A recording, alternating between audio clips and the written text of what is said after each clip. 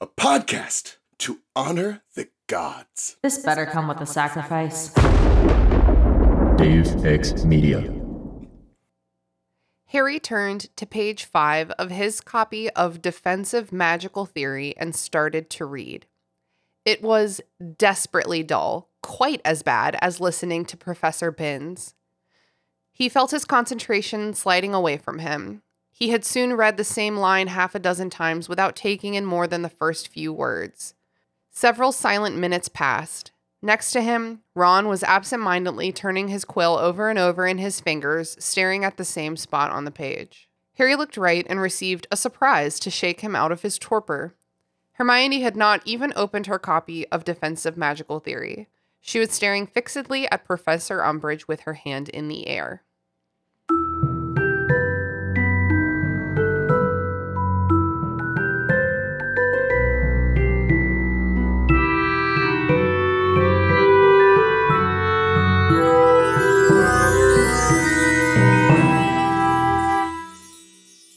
Welcome to the Restricted Section, a Harry Potter slander Harry Potter book club podcast hosted by me, that weird girl you went to high school with. If you haven't done the reading, don't worry, we did it for you. Here's what we're talking about this week. Harry Potter and the Order of the Phoenix, Chapter 12, Professor Umbridge. It's the first day of school, and it's the most Mondayest Monday ever recorded on Earth. History of Magic, Double Potions, Divination, and Defense Against the Dark Arts with Dolores fucking Umbridge. And, it does not go well. Not for 1 second.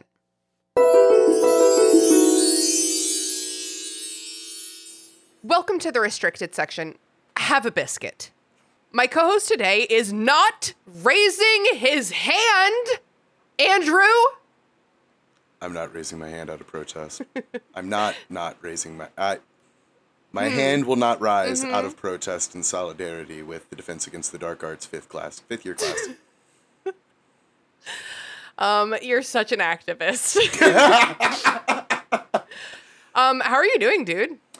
Better. I'm on the mend. You okay? Yes. Yeah? If my voice sounds especially sultry this week, it's not that I've taken Barry White sexy lessons. It's that I was terribly, terribly sick for a while, but that is getting better. And so I'm feeling much better than I was a week ago today. That's for sure.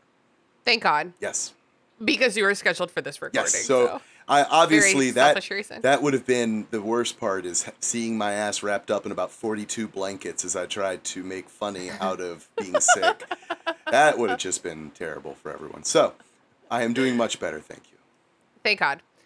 And I'm extremely excited because our special guest today is Sutton, friend of the show. Say hello to the listeners, Sutton. Hi, hello. I do not have a sultry voice, but also there might be a sniffle from time to time.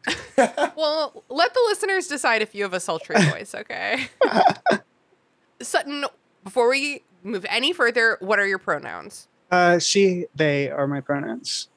Perfect. Yeah. Excellent. Can do. What is your Harry Potter history like? When did you first start getting interested in the books and the movies? I don't remember exactly the year, but like my mom and brother, my mother and my older brother were really into them. Like book 1, 2, and 3, I remember we read. And then by the time 4 came out, we were like caught up.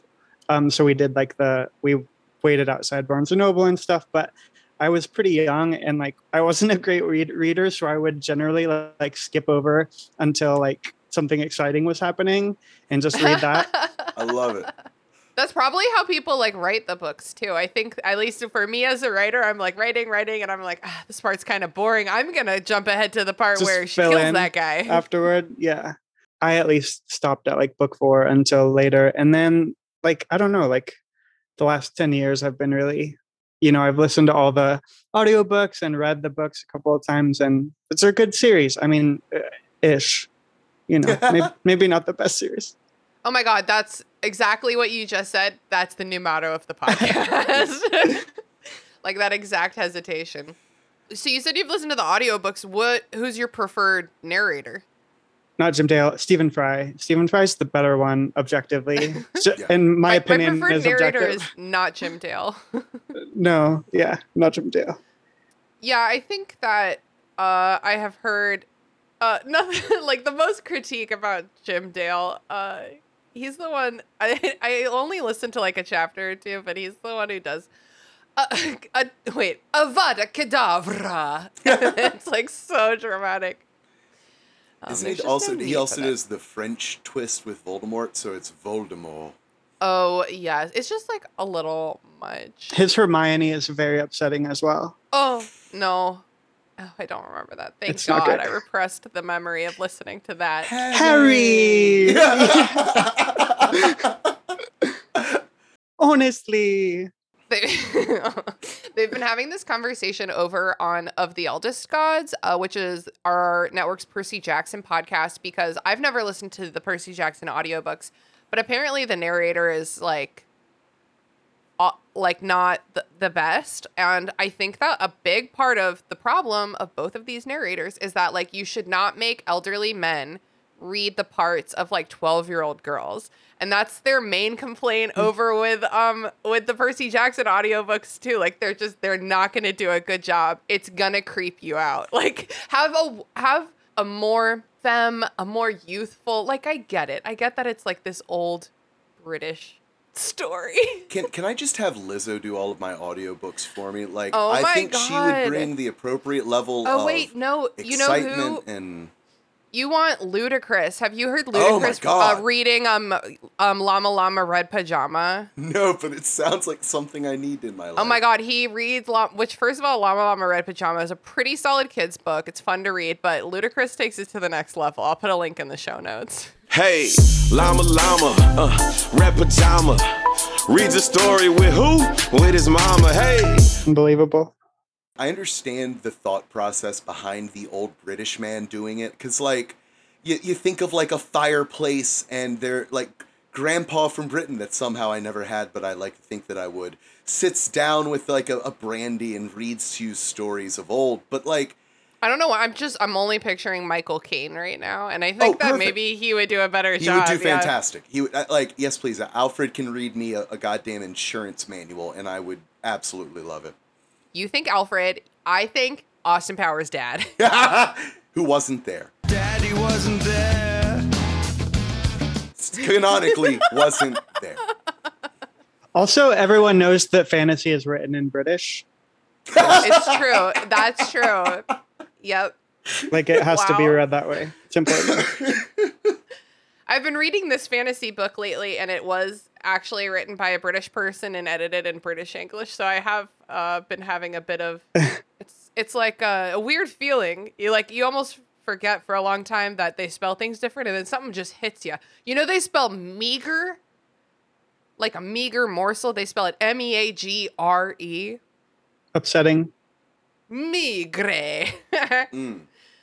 We love our British friends, so sorry for making fun of your accents. I was making fun of a lot of other accents on the Instagram story last week, so I just like to read the book in different accents that I can do, and there's only like 3 of them, and I'm really bad. I like how this is in your head.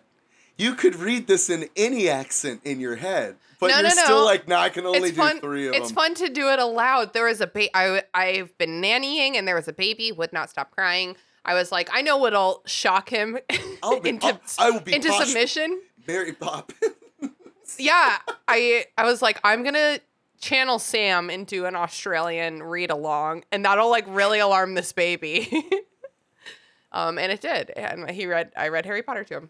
So how often do you find yourself trying to alarm babies on a regular basis? It's just sometimes they just cry, and then they're like, I'm crying, my life is crying, I forget what was happening before the crying.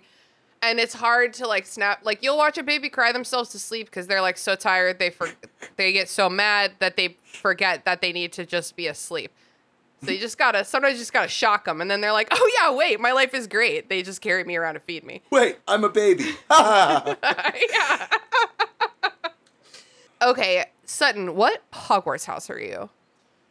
That's the question, isn't it? If you care. Yeah, I mean, I've taken the Pottermore test many a time over the years. I used to get Gryffindor the first couple of times, but I really wanted to be a Ravenclaw because they're really smart. Not all of us. And I got Ravenclaw when I wanted to, but that's not real. But the last time I took it, which was the first time in years, I got Hufflepuff. Puff, puff, puff, puff, puff, puff, puff, pass. Yeah.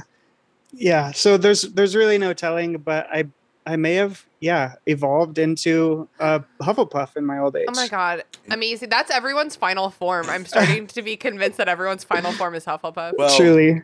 Either Hufflepuff or old and bitter Slytherin. There's like only two ways you can really end up in life, right? True.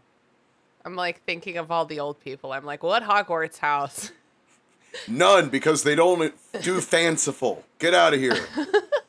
Read a book about World War II. Oh, no, thank you. I don't think you're going to like what side I think you end up on that. I'm sorry, I'm just imagining now someone telling me to read that and choose a side, and it's like, dude, you're on Germany, man. You're Nazi. He's ranting about Nazis again. It always happens. I don't know why. It just always comes back to fucking Nazis. You always take it back to Germany, like Nazis and stuff. It's so cliche. It's really weird, especially when I'm like ordering soup and it somehow still happens. I don't know why. I should probably see someone about that. I learned a Nazi fact recently. Did you know that Dr. Martin of Doc Martens, Dr. Martin was a Nazi? Yeah. Oh yeah. Like, and he was like Nazi. He wasn't like one of those that was in Germany at the time. He was going hard in the Nazi paint. Yeah. That's why the Nazis always wear the Doc Martens. It's an unfortunate reality.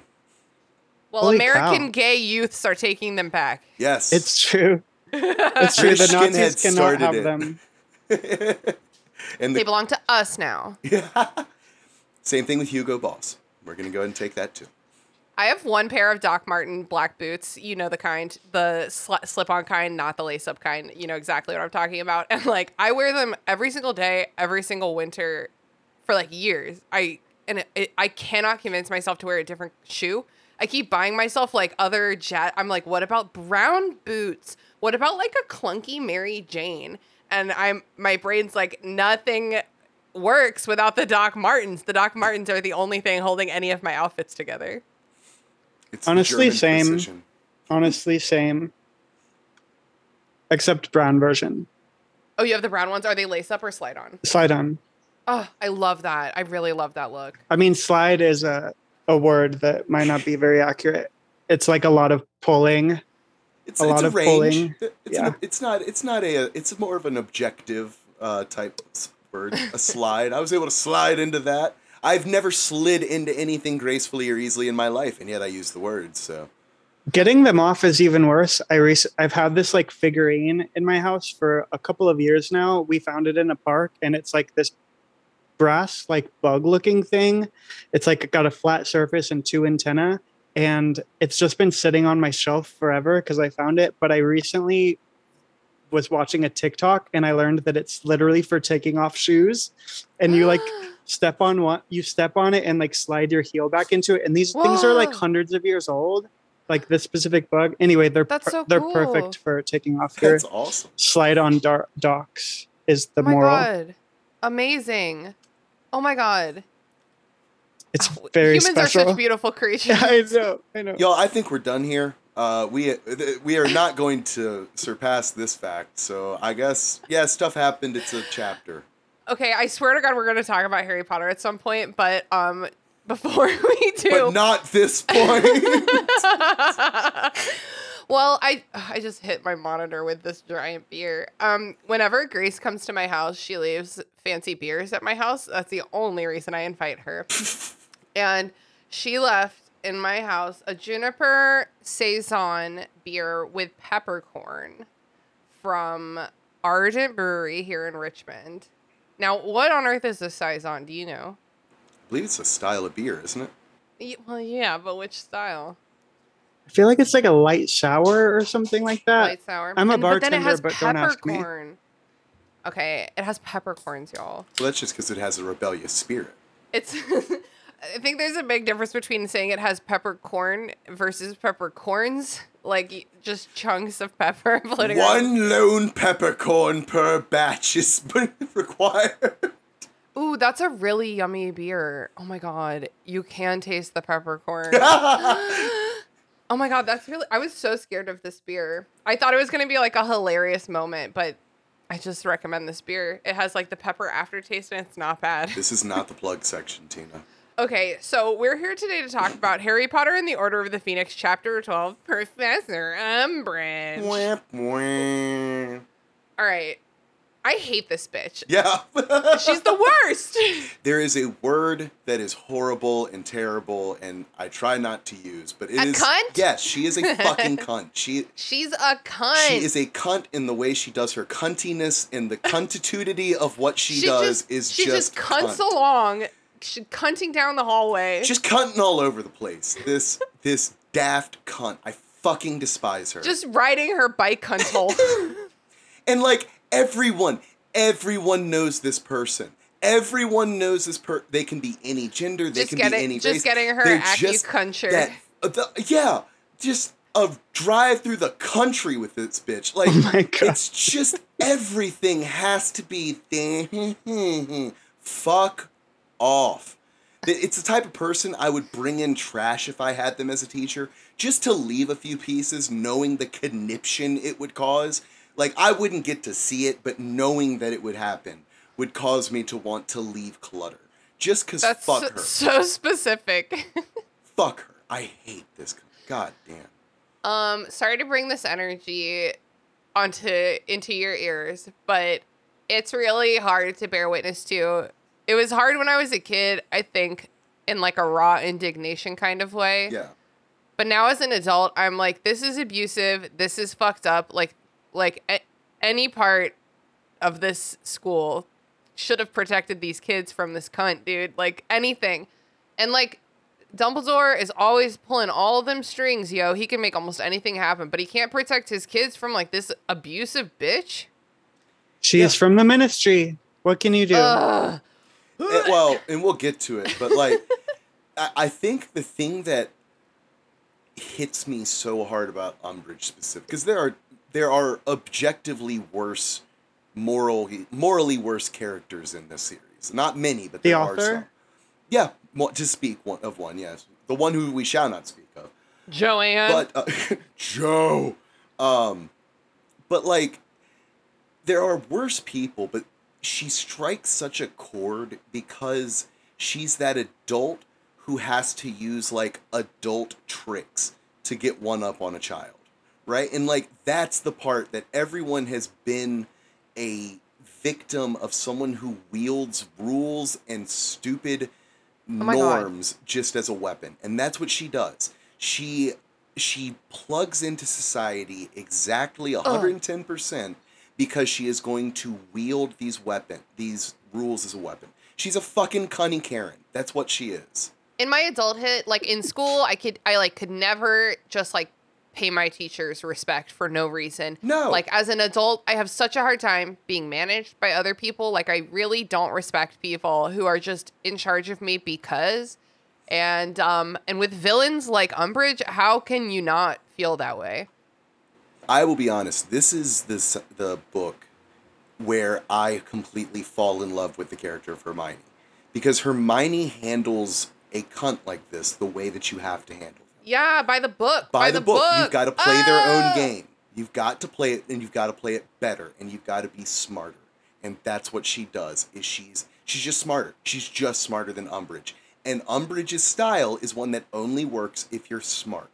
And you know what? The moment you get a smarter person, especially someone like several degrees of magnitude smarter than you, playing against Hermione you. Also has like a squeaky clean record. Like no one's ever accused her of shit except for dating a famous athlete.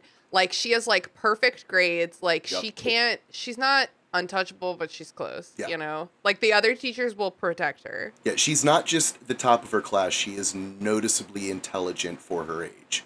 Okay, so there's like the Harry... actually, we'll get there. Let's maybe start the chapter. So at the end of the last chapter, the boys were all fighting in their PJs, you might remember. So at the beginning of this chapter, it's like the next morning, and Seamus dips out of the dormitory right away before he can engage with Harry at all, which big same. Mm-hmm. Absolutely. Harry and Ron go down into the common room, and Hermione is like huffing and puffing over this sign that the Weasley twins have posted seeking paid test subjects for their products. And this is kind of a beautiful moment because it sets up, and I know I'm giving far too much credit here because it's not this deep. But in my mind, this is her preparing herself because she knows what's going to happen when she goes into Umbridge's classroom. She's read the book. She knows exactly what she's in for. And this is her, like, getting herself ready for this bullshit, right?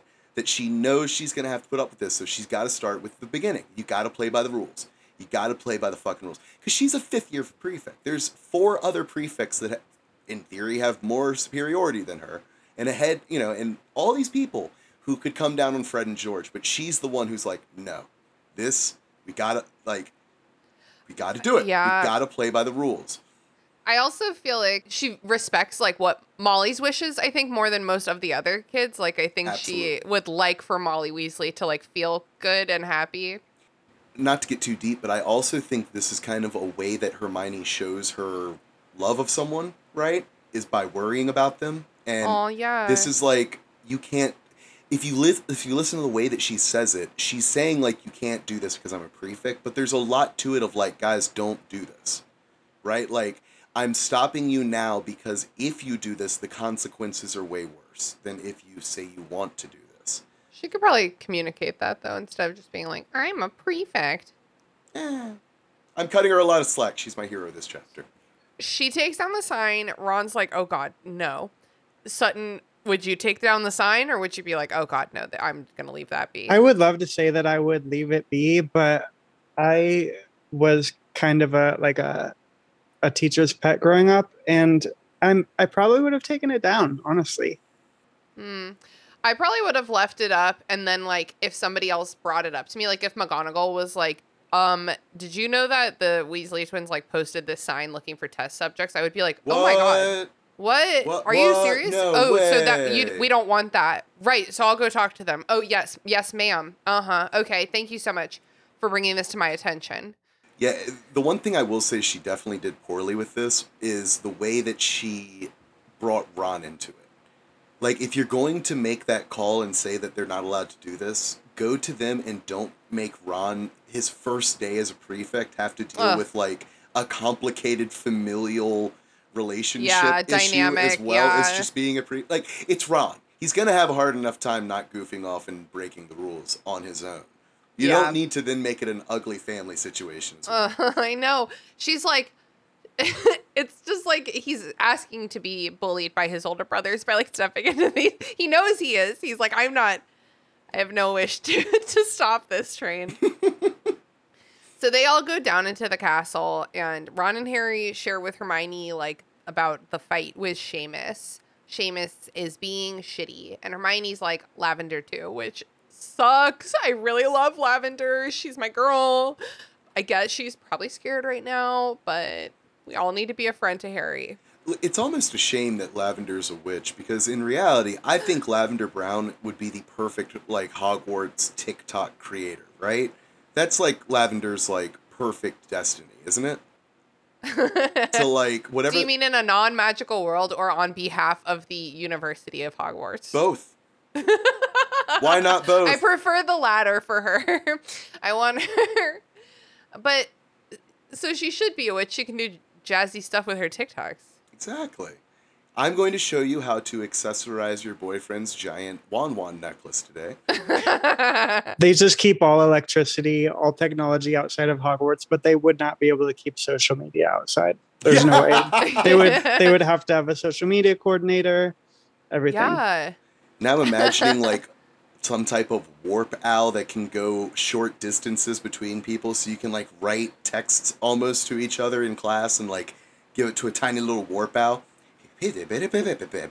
Meh. Don't they use their Patronuses to send messages? What if you could like make your Patronus tiny and have it like say a little message in your ear and then you like send it back? it jumps on the person's ear and like whistles like a little note to let them know that like your Patronus tweet is incoming. That one, the laugh grew. Who are we kidding? JKR has, or sorry, that bitch. Joanne. Yes. Joe. Joanne has ignored technology for so long that, yeah, I guess even if she were writing this today, she would ignore cell phones. She'd be like, no, they just don't have it. It will complicate the story. It's like everything is stupid if people have cell phones in this story. You can't write that book. Like, hello, I'm at this graveyard. I don't know what's happening. Well, you can have cell phones, but they have to be in the form of a mirror that's given to someone without clear instructions. Don't talk to me about the mirror. Okay, so what happens is, pay close attention. Ron and Harry are like, Hermione, Seamus is being shitty. Hermione's like, Lavender too. And Harry's like, oh, did you have a nice chat about how terrible I am, you bitch? And then Hermione's like, of course not. And also, you simply must stop yelling at us. We are your friends, and you cannot yell at us. Yeah, we're entering Goth incel version of Harry, which is the absolute... I mean, it's... Worst Harry. Well, anything incel is the worst, but incel Moody Harry is just... He's a real screamer. Yeah. It's the most like, you just don't understand me that he like ever is. It's very off-putting. Yeah. Well, it's not his fault. He doesn't know to go to an MCR concert because he doesn't understand that's the way that he'll get his bloody 666 feelings out. I don't know. I think that emo music kind of kept my angstiness rolling for longer than it could have if I had just listened to like normal music. It both feeds it and controls it. You know what I mean? I guess that's true. To channel it into. The older I get, the more My Chemical Romance becomes my favorite band of all time. Like, it doesn't get less; it gets more only. Is that true? It's really true. I really love them. I really do. Anyway, check out my Immortal bonus episode. I do really like in this book that Hermione is really standing up for herself firmly. She's doing everything exactly right. She is 100% of the emotional intelligence of the characters. She never stops like affirming to Harry the things he needs to hear, but also firmly putting up boundaries. She's like, I was absolutely not talking poorly about you, and I need you to stop yelling at me because that is sad to me. Yeah. Make me sad. So then Harry apologizes and she accepts it graciously. You know, like she's really with him on this.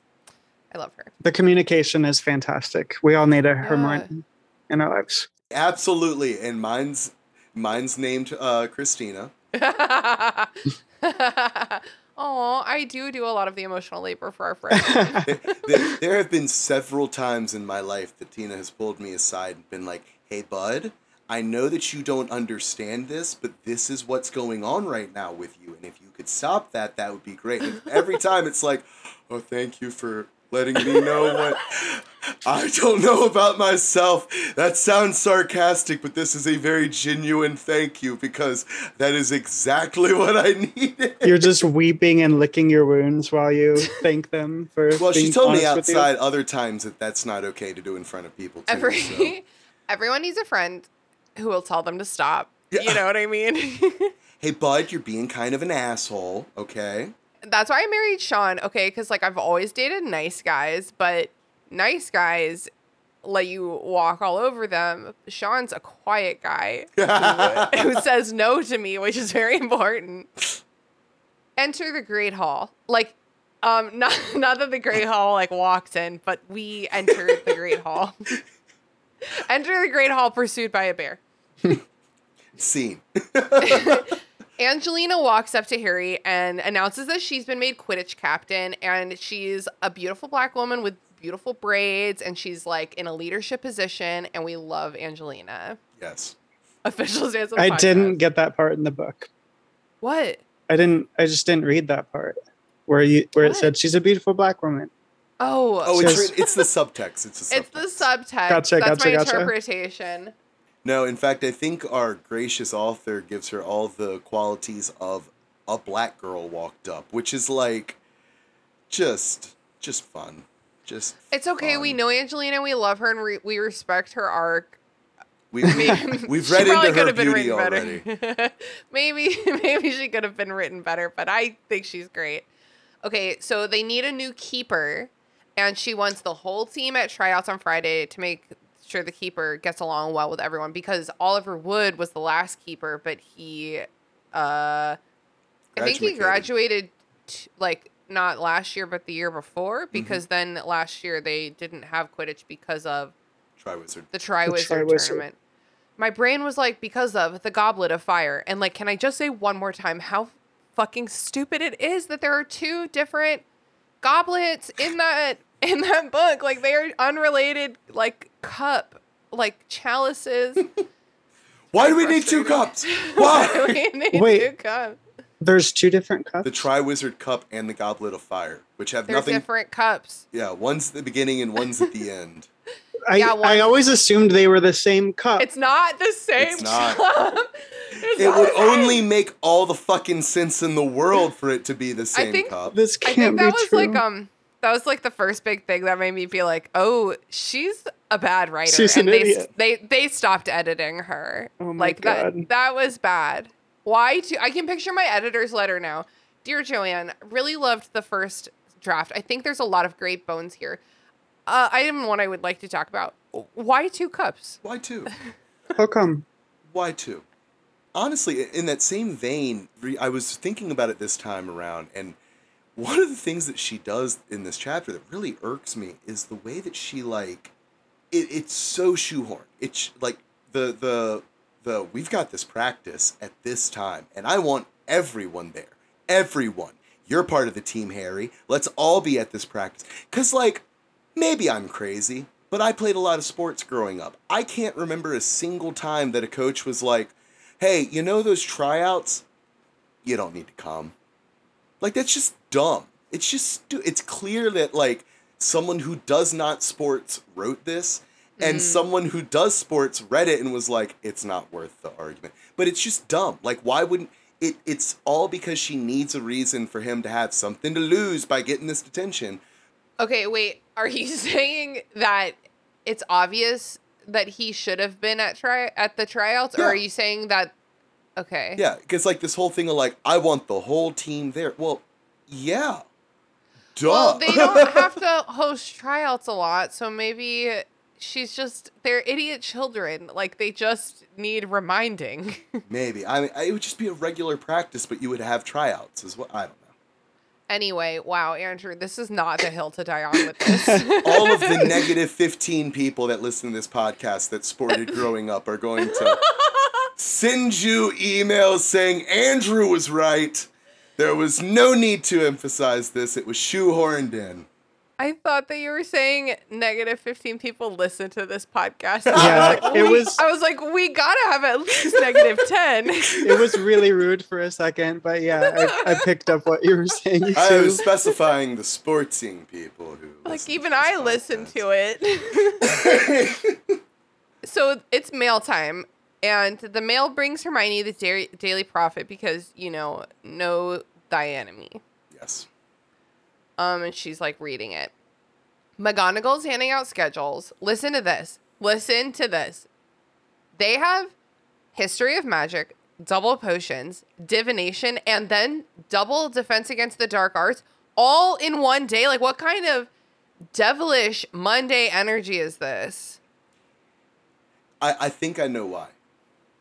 I think if we can assume that McGonagall's the one that does her house's schedules, it's because she does not put any amount of anything as far as regards to divination.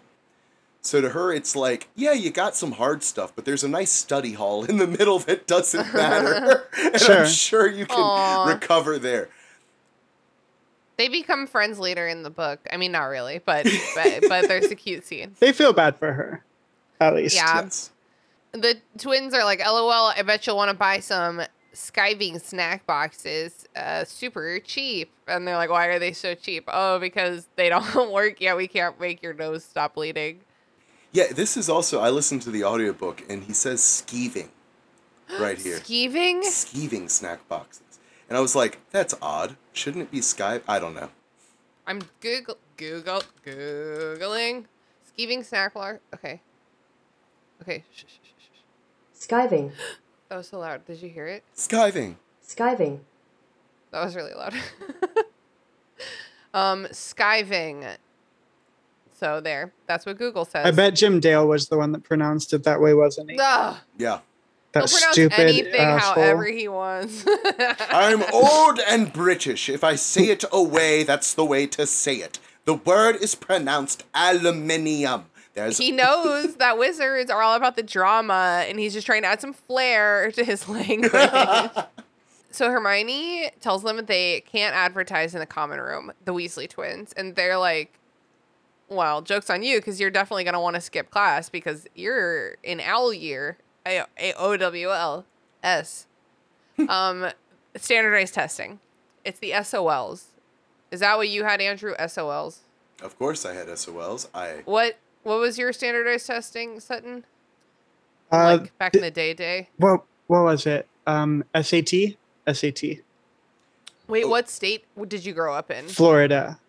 What's the ones that you had like all throughout like elementary school? Oh, I was homeschooled for a bunch. Really? Yeah, unfortunately. Wow. Oh my gosh. Yeah. Statistically, you're smarter than us.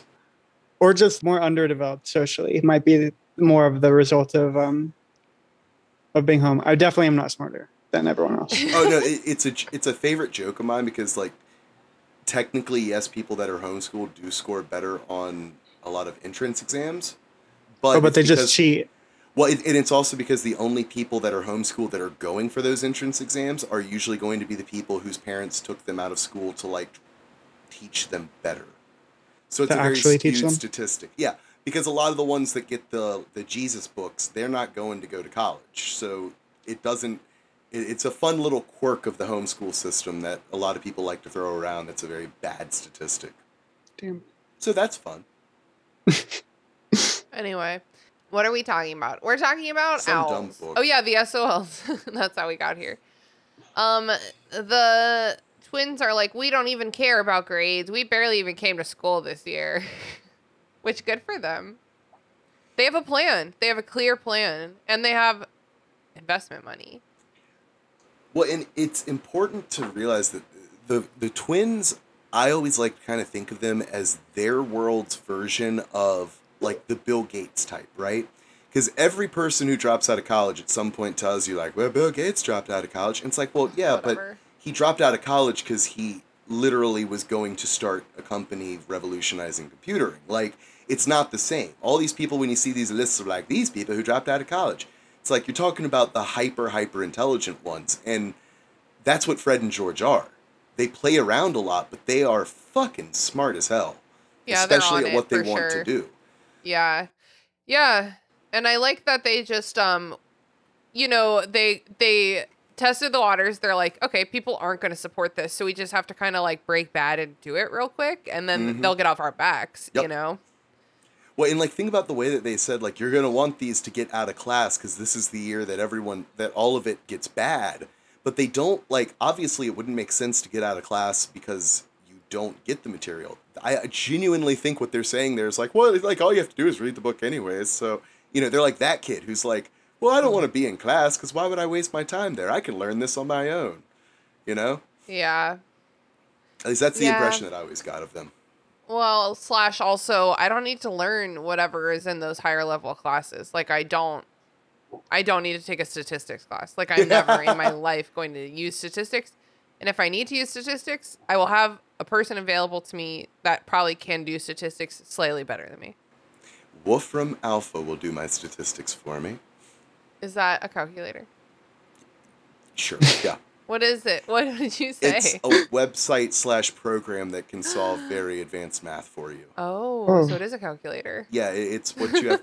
It's the way that I had to start cheating on homework when I got to higher level math classes. And I couldn't just like. If you can cheat on math homework with that, I've definitely been on that website. Yeah. That's Wolfram. I mean, it does like regular math too, but like when I was taking my statistics classes, I used Wolfram Alpha to like. That's so funny, and then you work your way backwards. Exactly, and learn how to actually do it. Well, and it will like show you. We're getting on a tangent. We have to actually, Andrew. We are doing a math and Harry Potter episode because we have a bonus episode scheduled for Pi Day next year, March. What is that? March 13th or 14th? How dare you? 3.14. It's also my best friend's birthday. I should have known. Yeah. So catch us then to talk about math and Harry Potter. It's probably gonna be crazy. What do they call them? Irrational numbers, right? No, imaginary numbers. I mean, those are both things. Those are both, but imaginary Same numbers is what we're going to do. Get real. They're talking about what they want to be when they grow up, and apparently Ron wants to become a cop. Yeah. Hermione would rather, quote, do something worthwhile. Yes, bitch. All right, are you ready to go to school? It's really interesting. History of magic, it's boring. My only note just says history of magic. It's boring. It has always irked me, ever since I was a kid, that history of magic was this boring class. Because as a muggle, if I got into Hogwarts, all the magic would be cool. Don't get me wrong. But that history of magic class would be like my favorite goddamn thing in the world. Well, but they make it very clear in the chapter that it's the presentation. Literally, he says like he just paid just enough attention to realize that this would have been interesting if anyone else had been saying it, and then he fell asleep. But that's my problem. And once again, this is a Dumbledore problem. Because like I would think Dumbledore of all people would get like fucking wizard Robin Williams to teach that class. Get someone who's gonna like be jumping up on the desk like, oh, well, look at this. Well, if you want to hire a good history teacher, they really just straight up have to be like good storytellers. Yeah. Like the best history classes I ever took in my life would be like a professor on a stool, like just like telling a story that they're really stoked about, and it just happened to be history. Yeah, let's like wrap. A history lesson. Plus, this guy has been living there for all of eternity. Not living. He's been occupying.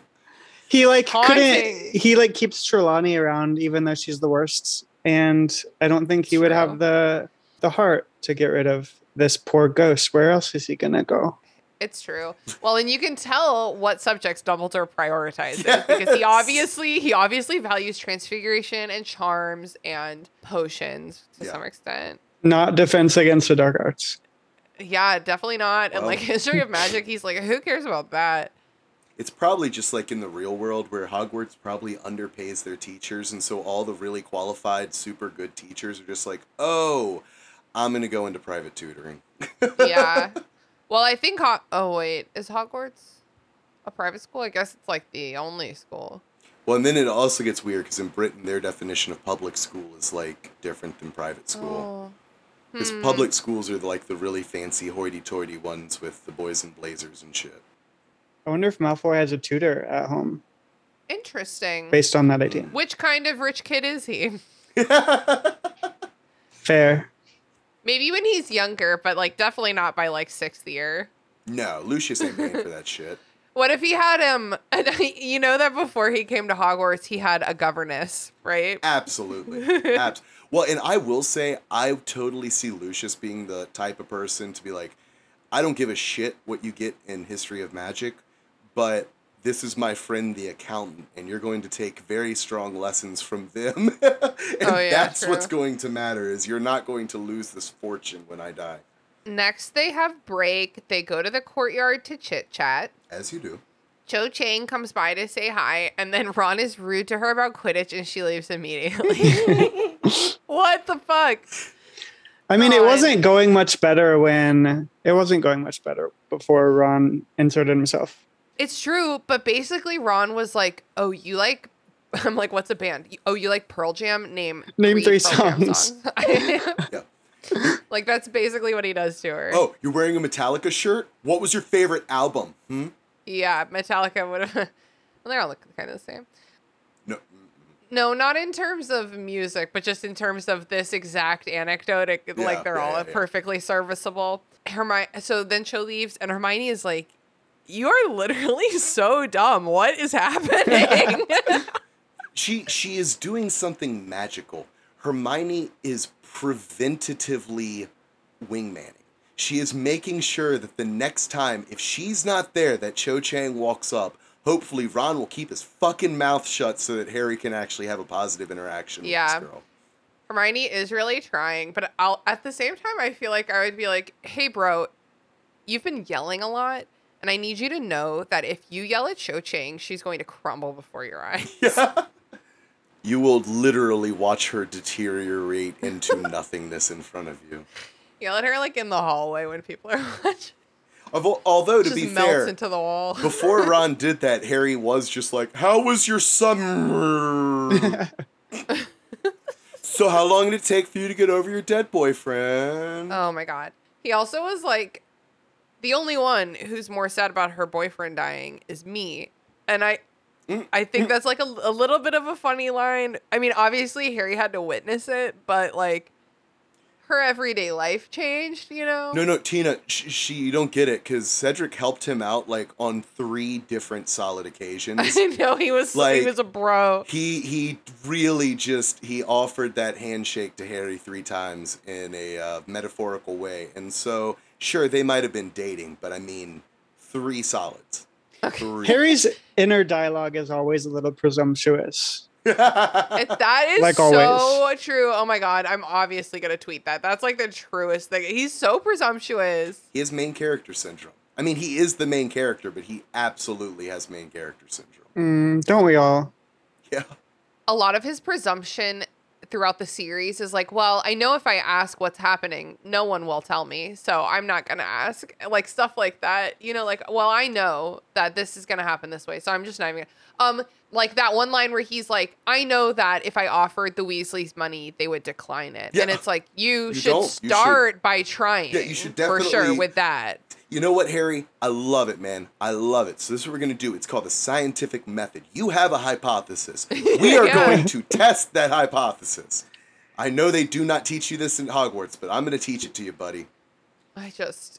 Go ahead. In the last chapter, he's literally walking into the Great Hall going like, oh my God, everyone is talking about me. Like, I just know they are. It's true. Yes, he's very presumptuous. And it makes it so he keeps yelling. He's like, oh, you and Lavender up there talking shit about me? It's like, bro, no, not at all. Not in the least. Not in the least. Oh my God. Next is double potions. 3 hours. I think a 3-hour-long class is ableist. Most of the people that I know in my life, all of my beautiful neurodivergent friends, so few of them could do a 3-hour class. Yeah. I always had the same thing happen where I would sign up for them and I'd be like, this is great. I'll get it done in one night. And then by like hour 2, my face has like become part of the desk and I'm staring with every bit of intention that I possibly can. All of my 3-hour classes in college were my like upper level literature classes. So a lot of them it was just like talking about, listening to someone talk about poetry for 3 hours. Like, Jesus. It's not hard. You just like smoke a blunt before you go and like doodle, you know? But that's the problem. It's 3 fucking hours. That blunt is not going to last you all 3 hours, which means you're getting sleepy. You need an edible. You're going to be coming down. Well, you get a fit. No. They give you a break halfway through to go to the bathroom, and you go outside and you smoke the other half of the blunt. Which you've hidden in your hair. The exact class I'm describing, my 3-hour nighttime, it was probably, I think, like 7 to 10 p.m. My poetry class in college. One time, I remember... I believe it was 7 to 9:40. 7 to 9:40. I took a bunch of acid, and then I was like, I'm going to go to class. And like you do. I don't know why I did that, and I could feel... Because you were in college. I could feel the desk, like, first of all, I'm 5'9", I'm a big girl. Like, those little desks were already so little, and I could feel it, like closing in on me, like, locking me in. And then, like, the bright white ceiling with the lights on it just started, like, dropping in on me. And I was like, oh, my God, I'm so claustrophobic. So during the break, I ran for my life, and I did not look back. Well, and that's the best part of one of the few upsides of those classes is that professor, they're not going to track you. Like, you could be in a class of 5 people, skip out, and you're not going to hear a word about it, right? Yep. They're like, Good on you. I hate this class too. Yeah, they're like, I fucked up by signing up to teach this, so we're all in the same boat. Yeah. Trying to get tenure. Where are we? Oh, we're in fucking double potions for 3 hours. Snape starts lecturing about the owls. Are we doing owls or are we doing OWLS? Because one's a lot easier to say, but the other... Just say owls. Okay. I thought it was OWLs, plural OWLs. L's. Oh, what am I thinking of? I think I'm thinking of ROUSs from The Princess Bride, Rodents of Unusual Size. OWLSs. So it's a hard class of potions.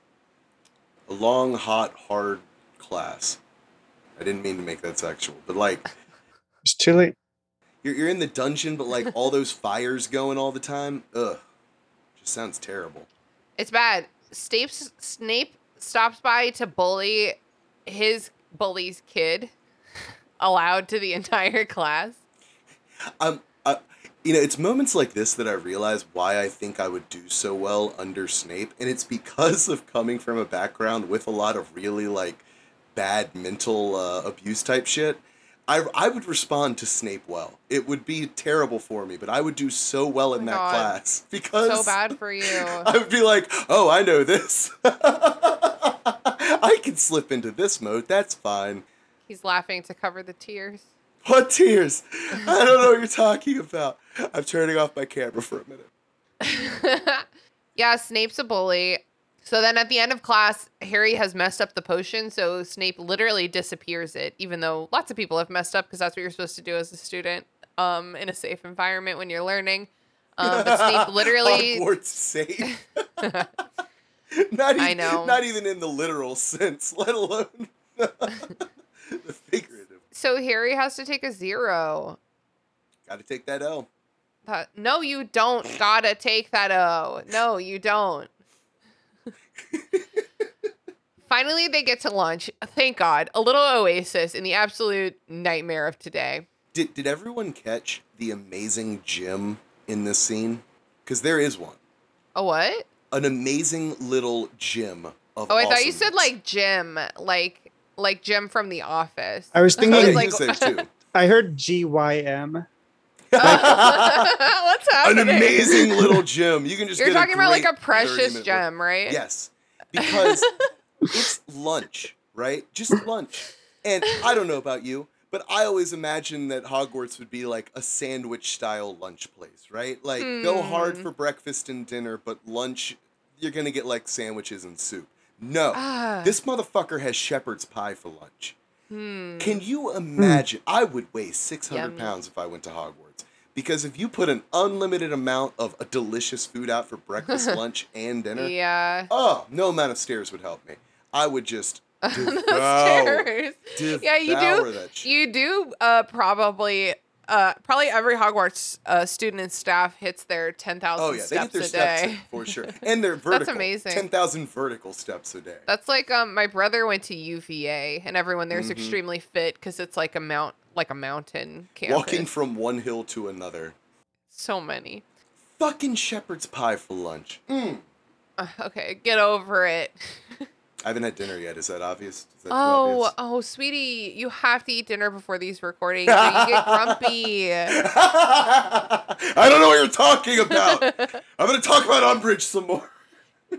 You should have popped in some dino nuggets to tide you over. It'd just make you grumpy without eating. You just get grumpy so you can talk about Umbridge like more. I'm very method in my hate-filled scries. So yeah, that's what I was doing. Is I was tapping into the good old Red Lantern power to get ready to talk about Umbridge. That's my secret. I'm always hungry. Hungry. Yeah, that's what I meant. Yeah, I mean that is true as well, though. So. I saw this TikTok of this person being like, "There's worse things to be than fat." You're like don't worry about being fat. There's worse things to be. Like you could be hungry, and I was like, I relate to that so much. I would so much rather be able to eat all my food. they're just bickering. They're just having a bad day. There's like bickering, and then Ron and Hermione are bickering, and Harry's like, please stop bickering. But then Harry says, oh, that's right. We have magic in our lives. Let's laugh about it and have a great rest of our day. And they did. End of chapter. Oh my God. You wish. Joke's on you. We have more class. More class. Ugh. Harry stomps up to divination early, and he sits under the trapdoor waiting for class to start. And then Ron shows up and is like, hey, guess what? Me and Hermione have stopped fighting. Great news. Hermione says it's very so important that I tell you that we stopped fighting. I think that this is a great opportunity for Ron, because usually it's like Ron's feelings that we're dancing around. At least last year, Ron was the big hullabaloo and his feelings. But this year, Harry's on one, and Ron gets to be part of the solution with Hermione by like working on it. Like, I think that probably makes him feel important and helpful. He's understanding emotions for the first time in his life. Well, he's really trying anyway. In divination, they start dream interpretation. I don't know why I wrote LMAO in my notes. Like, maybe just like obviously because he's having these dreams. No, because you knew that it means that you're going to have Andrew have to talk about dream interpretation, which like... You got a canned rant about it? Well, and that's the thing. Like, you know me well enough to know that if a teacher told me I have to keep track of my dreams for the next month, there is a solid chance that I'm just going to audibly say, fuck you. Like, Andrew. I can't. It kills me. Andrew is like so fun and normal, but he has this weird roadblock about like very fanciful things. Trying to encroach into his like real life. I don't know why. It just, they kill me. And like, being told to write down my dreams would be like, you're getting 30 minutes worth of fiction written 30 minutes before class I would just like write every day. I would be like, the darkness came for me. The witch is back. Just every day, like, I saw nothing, and it worries me. Just like I'm not dreaming. I think I would purposefully write the most banal shit ever, like, well, and then on Tuesday the 3rd, my dream is that I was sitting in a cafe, and I was drinking a latte, and it was fine. Not good, but fine, and I wasn't mad about it, but like, you know that feeling where it's like, man, this could have been really good, but it was just fine. And then I had a bagel. And the bagel, that was a very good bagel. And that would just be like a page and a half of that, and I'd be like, what? Tell me what it means. Tell me what it means. Well, bagels can actually be really important. Have you seen Everything Everywhere All at Once? I have not. Wow, big bagel energy in that movie. Seems sexual. You would love that movie, Andrew. I'm sure I would. Let's watch it. We should do a thing on Sunday, maybe. Yeah, movie night? You mean the thing that you keep not coming to because you've been disgustingly contagiously sick? Yeah, I'm just an asshole like that. / hungover that one time. The day after Halloween, I'm like, what movie are we watching? And everyone's like, I have seen it plenty of you for one weekend. They're doing some reading, and then they try to interpret each other's dreams, and that's class, man. And then class ends, and they have homework, keep a dream diary for a month. Then as they leave, they're like, damn, that's a lot of homework in my life.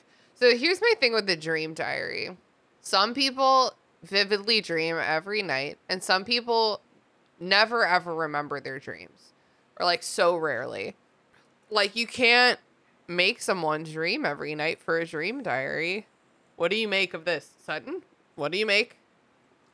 I feel, isn't there like a way, I'm super wrong about this for sure, but isn't there a way to like exercise your like dream? Like if you... Like lucid dreaming? Right. There are like things you can do to like get yourself to like remember, because we all dream, right? Am I wrong about this? I think I heard that once. I think we do usually dream. But that might be one of those like pre-internet thing, like lies that we all heard, you know? Like hair grows even after you're dead. Like that's not true, but we heard it. Whoa. Oh my God. I think you can like exercise your brain, get yourself to remember eventually. I don't know.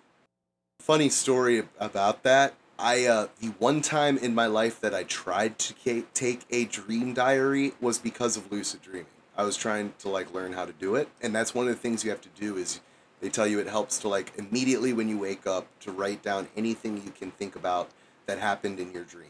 And it's supposed to, you're right, what they say is it's supposed to make it easier for you to, first of all, recognize when you're dreaming, but second of all, it makes it more, you can, like, train yourself, like you said, to basically force yourself to start remembering that stuff as opposed to, like, just forgetting it the moment that you wake up. Yes. So I think my point is more just that you can't demand that people reliably remember their dreams for this kind of assignment.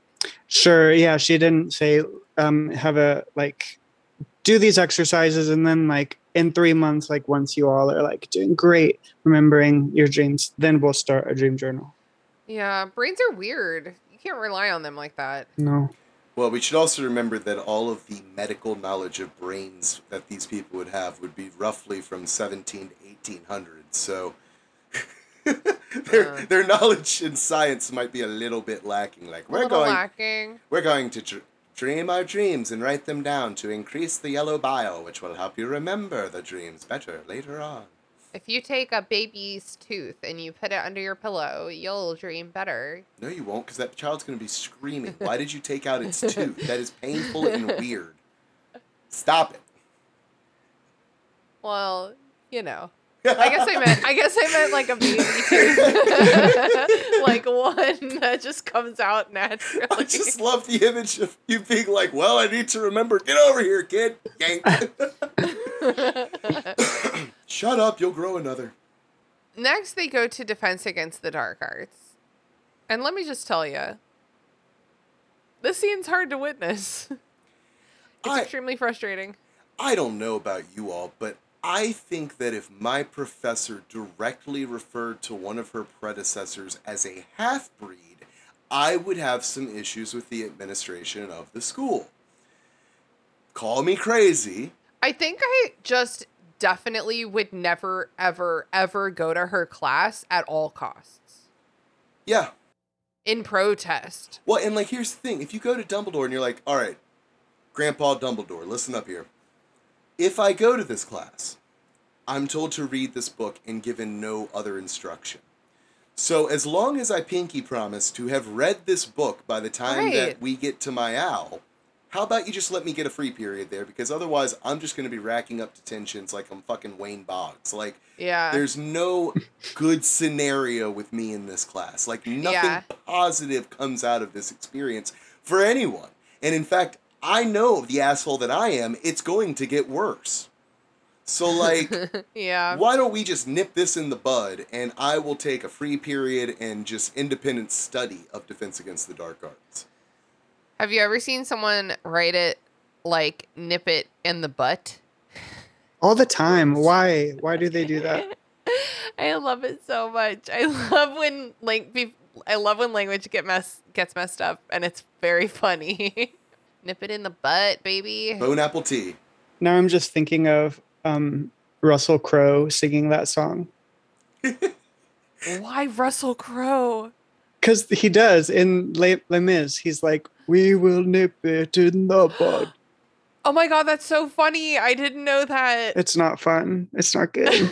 Is this a safe space? Can I share? Can I be honest and share my truth? Yeah, teach us. I don't know, man. I've never seen Les Mis. It's okay. It is quite a lot, and it's long. It's a lot, and I feel like I'm going to disappoint a lot of my friends when they hear that I've never seen it. But, like... Well, you basically, like, have experienced it now. I sang, like, that line for you, and... that's the most important part. Between that and Dream to Dream, I basically know the plot of the movie, so... Oh, it's a busy one. Yeah, my high school performed it when I was in our theater. So did mine. Were you in theater, though? No. Well, I was in the theater, so that's, like, why I've been exposed to Les Mis. Hey, who's Wayne Boggs? Oh, excuse you? I referenced Wayne Boggs earlier. He was a baseball player who was notorious for his alcohol consumption ability. And so he would... ability. Yes, they reference one of his legends on It's Always Sunny, which is where most of the people I think that listen to this podcast would possibly know it from, where he was on a flight and drank like 42 beers or something on a cross-country flight. Whoa, good for him. He probably didn't have a wait to go to the bathroom. Probably not. He probably had a private bathroom. That is a reasonable, or at least first class bathroom. Yeah, he's not waiting for the pisser. Or not he's with pissing his 42 pants. beers. I mean, Yeah. when you have 42 beers, you literally just piss like it's reasonable that you'd be pissing your pants. Mm-hmm. It's definitely more understandable than without the 42 beers. Right, for sure. But we don't judge. So, I'm just like bracing myself for Defense Against the Dark Arts, but also delaying it. Can we just I'm talk like, about let's Wade talk about Boggs anything more? else. He's No. a pretty fun dude. Like, No, it's boring. Okay, Professor Umbridge says, "Good afternoon, class," and then fuck you! Their response isn't peppy enough, so she makes them do it again. Well, and I think, like, the only good part about this is we all know instantly the voice that class as one did. The "Good afternoon, Professor." Like, who wants that? You know that's... The response is going to be... It's a control thing. Yeah, it is. She likes the drone. Okay, she says wands away and quills out, and like those words had never been followed by an interesting lesson. Wands away and quills out. So Professor Umbridge introduces their new ministry approved course of defensive magic, unquote. And then she writes the official course aims on the board. She assigns them to start reading the first chapter of their textbook in silence. And naturally, Harry attempts to start dutifully reading. I would probably have been lit if a teacher was like, just read the book. I don't care. All of class, I don't care. Because I read really fast and then I can do whatever I want. I mean, can you? Because she definitely seems like the type who would be like, but then go on to chapter 2. No, but then what do I do next class? You know what I mean? Go on to chapter 3. Okay, well, we'll get there, I think, like, next chapter or the next one. Then you'll restart the book. Like, she's not trying. She's not trying. Fucking hate her. You don't think she would let somebody do homework for another class after? In her classroom? Absolutely not. What the fuck? We'll never know because Hermione she was on one, I guess. She just really wanted to fight. Hermione did. Yeah. Hermione. She knew what was coming. She knew it was coming. Hermione puts her hand in the air so silently and patiently that Harry didn't notice, you know? But her hand is in the air. She hasn't opened her textbook. And Umbridge is pointedly looking in the opposite direction, which is like... She's a child. It's just cowardly. Yes, she's a child. She's a fucking adult child. She's a lady baby. That's weirder than saying man. Yeah, baby please never say that again. Lady baby. Sexy baby would be a worse thing to say, No. arguably. Excuse me while I go vomit uncontrollably for several minutes. Oh, the color pink, as we know, is very sexy. So eventually the whole class gets distracted by Hermione and her raised hand. So Umbridge is forced to allow her to speak. I realize this is probably going to sound like hyperbole, but my God, Hermione just reminds me of the fucking, like, the old core, like, students. Like, the fucking civil rights activist students that were like, we need to play by this book, and this is how we have to... I fucking love her, man. She just sits there and is like, hand up, I'm going to wait to be fucking recognized. Civil disobedience. It literally feels like she's like, handcuffed herself to a railing or something. Exactly. She's like, she's doing a sit-in. Exactly. I fucking love her. So Hermione says she doesn't see anything in the course aims about using magic. And Umbridge is like, yeah, bitch, because you won't be using magic. And then, and I'm so sorry to do this, but then Ron ejaculates loudly. Yes, he does. We've all just came in class before, right? Just like, do you have the line? Does someone have the line? No. I think you got it. I think it's, and then Ron ejaculated loudly. No, no, he says something. Here, I'll look it up. Please hold while I look up.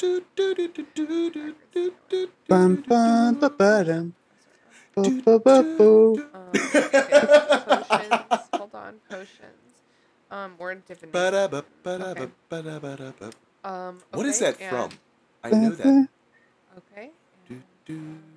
There was like a guy, there was like a doll, like there was electric that you pressed a button and it would sing. Anyways, sorry, we're ready. Ejaculate. Okay. Ejaculate all over us. We're not going to use magic. Ron ejaculated loudly. I said ejaculated like evacuating a penis. That can't be the word she uses. Oh, it she is. She says ejaculated. Which I think is just proof that she was sitting there with a fucking thesaurus open. And I think that's how she wrote most of her books. That stupid bitch. We'll have to see when we get to the Half-Blood Prince, but I am pretty sure that in book 6, Horace Slughorn also ejaculates. Ooh. Oh, that's worse. Sure. Why? It's worse. An adult should not be ejaculating at a school. I have a firm stance on that. He gives his students booze. Absolutely. Who cares? It's classy, okay, Gina? He gives them booze. God, this is a real Kevin Spacey. Never. I'm sorry. That was a great joke, Sutton, and I am so sorry that I didn't laugh harder. No. It's a real Kevin Spacey moment. What was the other guy? Brian, what's his name that threw the parties? Brian, the other canceled shit stain. What is happening? Sutton was referencing that Kevin Spacey was known at parties to basically just be a creep that would go and like hit on young men that... I see. Yes. He would give them alcohol. Like Slughorn. Yeah. Is that why he's canceled? Yeah. That's part of it. Oh no, it's worse than it's way worse than that. That's fine. We don't have to. Let's leave it at that. Yeah. There be monsters down that road. Okay, we don't have time to unpack all of that. And yet, it would be more pleasant than talking about this cunt. God damn it! This is the world that we're in. So there's this whole very weird and immature power dynamic where Umbridge refuses to acknowledge any of the students who speak without being called on. So, like, everyone's hands are raised, and she keeps pointedly ignoring different people. All that I'm hoping for is one of the kids to have enough balls to just, like, put their hand up as they're speaking then and be like, well, fine, then my hand is up, fuck you. Like, yes, Mr. Akers, fuck off. The kids are tripping because they're going to basically be learning Defense Against the Dark Arts risk-free, in a risk-free environment in their classroom, which is obviously like not, that's like the opposite of like practical knowledge. Well, and God bless these kids, because when faced with this, not a single one of them is like, well, this is going to be a boring fucking year. They were legitimately worried about grades. Well, some of them anyway. Some of them are just like, I don't like you, and this is what I'm complaining about, Harry. So they're all like going around saying things. Parvati points out that they'll be expected to perform defensive spells in their owls, so they need to practice. But Umbridge is basically like, you don't need to practice. What? Well, and then she tries to like dig at Hermione in the way that she thinks will get under Hermione's skin, which is to be like, witches and wizards far more clever than you set this up. It's like, no, you're not going to trip her up with that. You daft cunt. She's smarter than you are. She's not going to be lured in by your stupid little put her in. No, that is Hermione fucking Granger. I'm going to do like a bad bitch femme version of Daft Punk, and we're going to call ourselves a Daft Cunt. That's a great band name. That really is. Everyone's fighting. Umbridge is like, who on earth would want to hurt little children like yourselves? And Harry is like, Voldemort! Voldemort! He says Lord Voldemort, which feels weird. I thought the same thing. Yes, yeah. It does feel weird. Why make him a lord when you talk about him? Like, I actually very specifically only write Umbridge. Like, I don't call her Professor because I don't respect it. So, like, why call him Lord Voldemort? Right. I don't know if that's just the thing that people... Well, no one says his name. Harry makes this decision. Harry's the only one. True.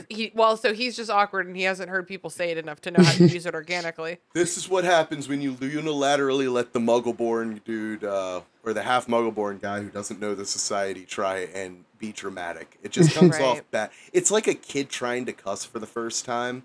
Aww. And it's like, I get what you're feeling. going for, but like you're just bad at this right now. You're gonna need more time. And that's Harry being like, "Oh, I don't know, Lord Voldemort." Like, okay, like there's an episode of Bob's Burgers where Linda, it's on Thanksgiving, and there's all these like feral turkeys, and they're like in this like boat thing going past them. Hey, look! I'm giving those birds the bird. Mom, can we do it too? Yes, just today because it's a holiday, like this. Never ever do that again. And it's very cute. They're all like so gleefully like flipping off the turkeys. Yeah, it's a great episode. It's about to be Thanksgiving, so you guys should watch that episode. That one's called The Dawn of the Peck. Actually, I'm going to put a blog post on my personal blog, which does exist. The only thing I put on it is Bob's Burgers special episodes rankings these days. So I'm going to rank the Thanksgiving episodes, which are very legendary. Pretty much the only thing I like about Thanksgiving is the Bob's Burgers specials. So I'm going to pop a link to that in the show notes. Listeners, you don't know this, but Tina is digging herself a hole because she is not ready for her plug at the end of this episode and has now plugged multiple things on multiple occasions outside of that zone. And she is just, I'm amazed. I was thinking, it's like, should I say this? Nope. I'm going to be the friend that I am and just let her keep digging ferociously. And then Thank you so much. Over the edge of the grave, be like, hey, hon. Hey. Okay. I think you messed up. Okay, so like, is Harry lying about Voldemort? Is he not lying? Like, let's talk about it. They go back and forth. I think part of what triggered me so much about this fucking chapter is living in the world that we live in right now with people trying to pass off obvious lies. And I don't know, man, it just, as it might be pretty obvious, it kind of fucked with me to be reading this. Because, like, it just, there's too many parallels between Umbridge and Trump in this episode. There's just too many of them where it's the way that, like, this is all a lie. It's just a lie. And it's like, no, it's not a lie. Like, this is what happened. I was there. She's gaslight, gatekeep, girl bossing right now. Hashtag TM. Trump is only referred to as daft cunt from now on. I don't want him to have something so awesome, but he stole my band name. He stole my band name without ever knowing it. Umbridge gives Harry detention, and then he's mad now. So he says, according to you, Cedric Diggory dropped dead of his own accord, did he? No, they were invited into I mean, it was a terrible accident. Umbridge is like, come here, Harry, and then she scribbles a little note and tells Harry to take it to Professor McGonagall. She, like, obscure... The way he describes her is, like, all... The way the narrative describes Umbridge is so interesting. They make her, like, at times, like, pompous and dignified, and at times, like, almost, like, gremlin-y. You know what I mean? Well, in this, it's important to note, this is something that Umbridge wanted. She was waiting and wanting for the moment that she could drop this. Because this is her first real chess piece, right? And this whole weird power dynamic that's going to go on between her, Harry, and Dumbledore. This is the first real barrage, the first volley, which is waiting for him to bring up in her class Voldemort so that she could deny him coming back. And this is it. This is game on. Basically, the best thing to do for Harry in this situation is to, like, just completely refuse to engage, you know? Like, period. Absolutely. But it's also Harry. Well, yeah, of course. So he does. He takes the note to Professor McGonagall. He's all slammy and grumpy, and Pete... It's time for him to get his just desserts. Oh, wow. Oh, my gosh. Boo. Yeah. I'm sorry you had to experience that, Sutton. It's true, though. I mean, he does. He gets them. He does. Harry's so mad that he pretty much tells Pete Peeves to fuck off. I don't have time for your bullshit right now, It's kind Peeves. of nice. Like, you know that Peeves is not affected by it. So it's kind of nice to see Harry just like get some rage out real quick on someone who doesn't, just absorbs it, completely. That would probably be a good outlet for him. Just go just go start shouting at Peeves. He'll shout back. It doesn't matter. Cool off a little bit. That's why Peeves is there, really. Yeah, that's the real secret, is Peeves is just there so that students are able to mouth off and to get ugly on something that does not give a shit. Dumbledore definitely could have gotten rid of him if there weren't a reason. It's Absolutely. True. That's like the only time he's nice to you is when you're like yelling and giving him the tea. He's like, "What happened next, girl?" Have a lemon drop and tell me more. So McGonagall reads the letter and then she is like, "Have a biscuit, Potter." What? And Harry is like, "Remember that time that I was flying when I wasn't supposed to be? And then I thought she was going to get mad at me, but then she put me on the Quidditch team instead? Maybe this will be as good as that." It's not as good as that. No, not at all. Harry has now been put into play in this ongoing chess match between the Ministry and Dumbledore that he, A, did not know was going on very well, and B, is the worst possible piece you could have on that board if you are Dumbledore. An irrational, emotional, very, very scared little boy. But Dumbledore does not do anything to make Harry any of those things less. Like, yeah, he could have like feeding said that Absolutely. out loud. He could have used his words, Dumbledore. Yeah. Well, and McGonagall could too, right? Because, like, this whole exchange, McGonagall... And, like, I genuinely think it comes from a place of McGonagall thinking that Harry is more clever than he is. But, like, if you are if you're not a moody, angsty, angry 14 or 16-year-old, 15-year-old... 15. Then you realize that what she's saying is, like, this is much bigger than you. Shut the fuck up and just keep your head down. But why doesn't she just say that? Right? Well, she kind of does by the end, doesn't she? Basically, she does, but she offers no real explanation. And, like, I don't think that's her responsibility, really. I really think it's Dumbledore's responsibility to convey anything to Harry. But he doesn't, so it's just McGonagall whispering for him to, like, chill out, basically. And feeding him biscuits. Like, that's a really nice touch. It says it's in a tartan tin. Does tartan just mean plaid? Yeah, tartan is the specific, the kilt patterns. I see. Oh, Never would have, cute. never knew that. Argyle, plaid? She has a tartan dressing gown, I think, is where I've heard that with and maybe like a sleeping cap. Is that right? Am I remembering that correctly? I think I it's true. sincerely hope that it is, because I want Haley to wear that at some point. A tartan dress, sleeping robe and sleeping cap. I think she would just be so at home in such an arrangement. McGonagall, is that you? No, it's just Haley. I mean, we all know that McGonagall is Haley in like 50 years or 60 years, however the math works out, right? She could never be that stern. Put her around kids for that many years. I think she could. Oh, okay. If you didn't have a Christmas present yet, it'll be a perfect one. I don't know. You're right I'm not giving her a child for Christmas. I don't think Haley wants that at all. No, the tartan, tartan. Wow. I love the genuine concern in your voice of like, Andrew, God damn it, no, that's not. Pay attention. Oh, okay, you're being dumb again. Okay. Harry is being snarky and fighting back at McGonagall. She's like, there's like a bit about another biscuit, and he's like, I don't want one, and she's like, take it. Take the fucking cookie. He's like, fine. She literally, she's nice. like, you fucking idiot, take it. Yeah, and then she's just basically like, for the love of the gods, like, do not make this harder. And that's the end of the episode. I mean, that's the end of the chapter. Well, both, but it's the end of the chapter. Got to spell it out to him, C-U-N. Sorry. Mixed up what we were spelling out. Sutton, is there anything that you wanted to like go back to in this chapter or underline or anything we missed?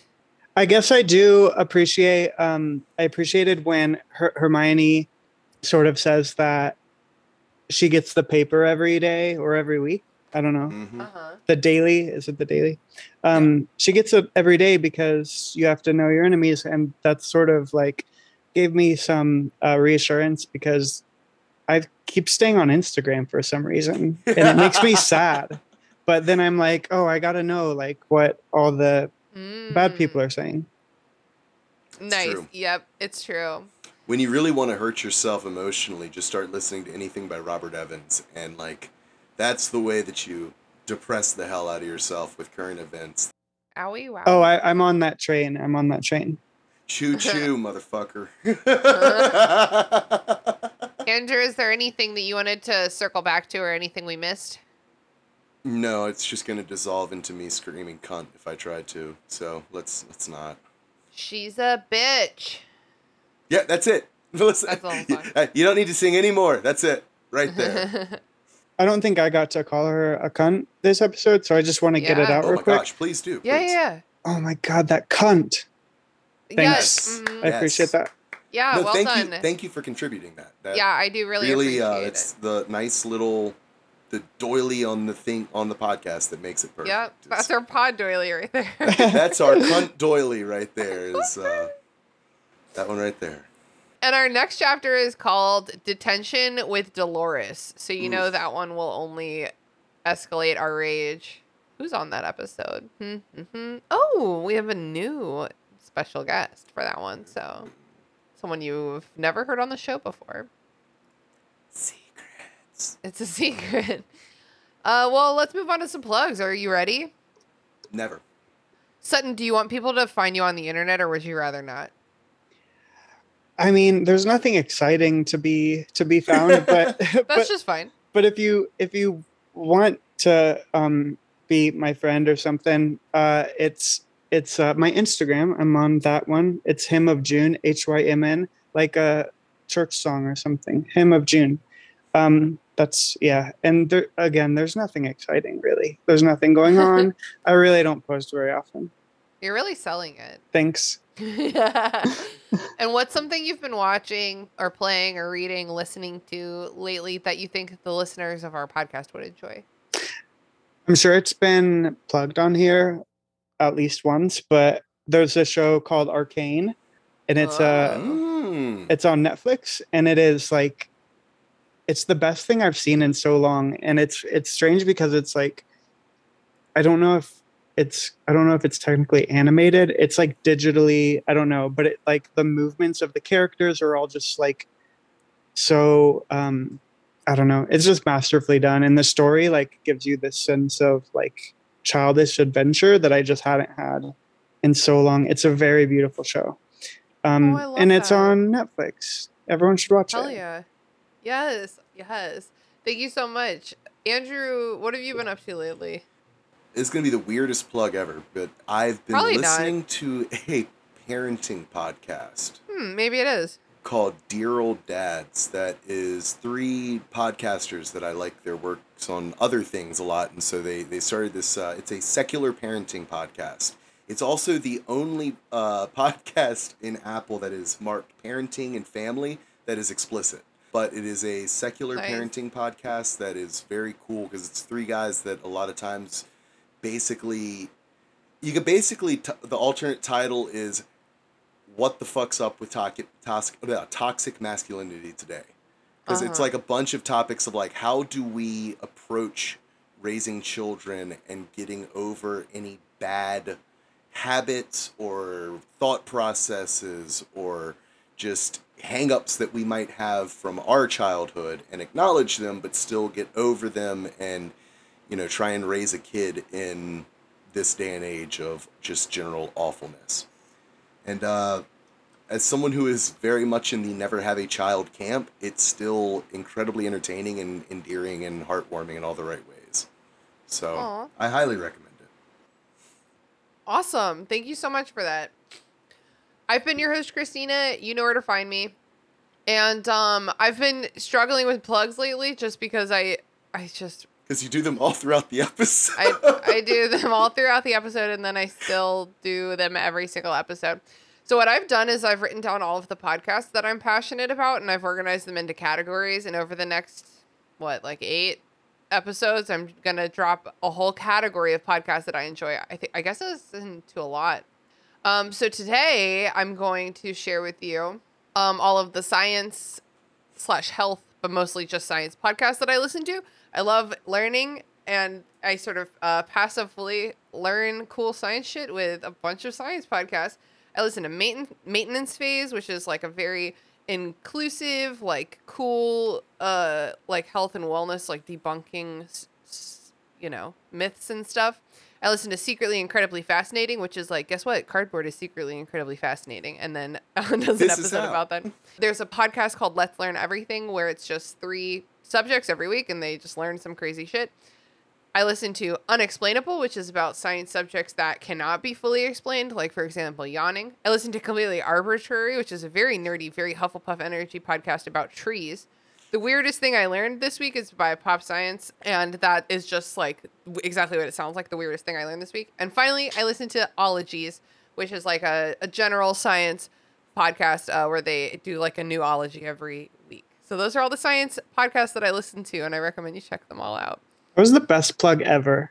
Thank you so much. I wanted to give each of them a little, I wanted to like differentiate them. I was really like, I gotta keep the descriptions to like one sentence. It's like a plug explosion. It is a plug explosion. That sounds disgusting, actually. It really does. It sounds like something involving a dog that can't breathe. Ugh. It's bad. It's bad. Anyway, Sutton, thank you so much for joining us on this episode. I had so much fun. Thank you for having me. It was so much fun. And I hope we'll see you back for the next book. Hell yes. And Andrew, as always, thank you for being my anger translator. Co-conductor. It's always a pleasure, and I'm sorry for getting mad again. I always get mad, and I love you, and I don't know why. It's really okay. This series just constantly disappoints me. That's it, potheads. Thanks for listening to the Restricted Section. This podcast is produced and hosted by me, Christina Kahn. Our theme music was produced by Ryan Kahn. Our logo was designed by Michael Hardison. Please connect with us on Twitter @RestrictedPod, on Instagram @RestrictedSectionPod, on Facebook @RestrictedSectionPod, or in our Facebook group, The Restricted Section Detention Crew. Join our Patreon to get access to our Discord server, our bonus episodes, and other cool perks. We're also very happy to be a member of Deus Ex Media, where all you fucking nerds can find all kinds of fandom podcasts to suit your fancy.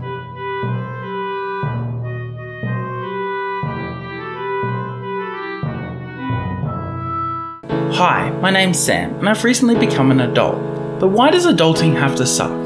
Join me on my journey to rediscover the joy of following your passions as an adult and discuss it with people who are doing just that. I'll sit down with a variety of people from all walks of life and ask the important questions while trying to figure out what does it really mean to adult. Whether you're a pro or haven't even started, come and listen wherever you get your podcasts, and hopefully you might learn a thing or two. Sorry, I ruined it. Sutton, look at me. Look at me. There is no way to ruin this. It would have happened long, long ago.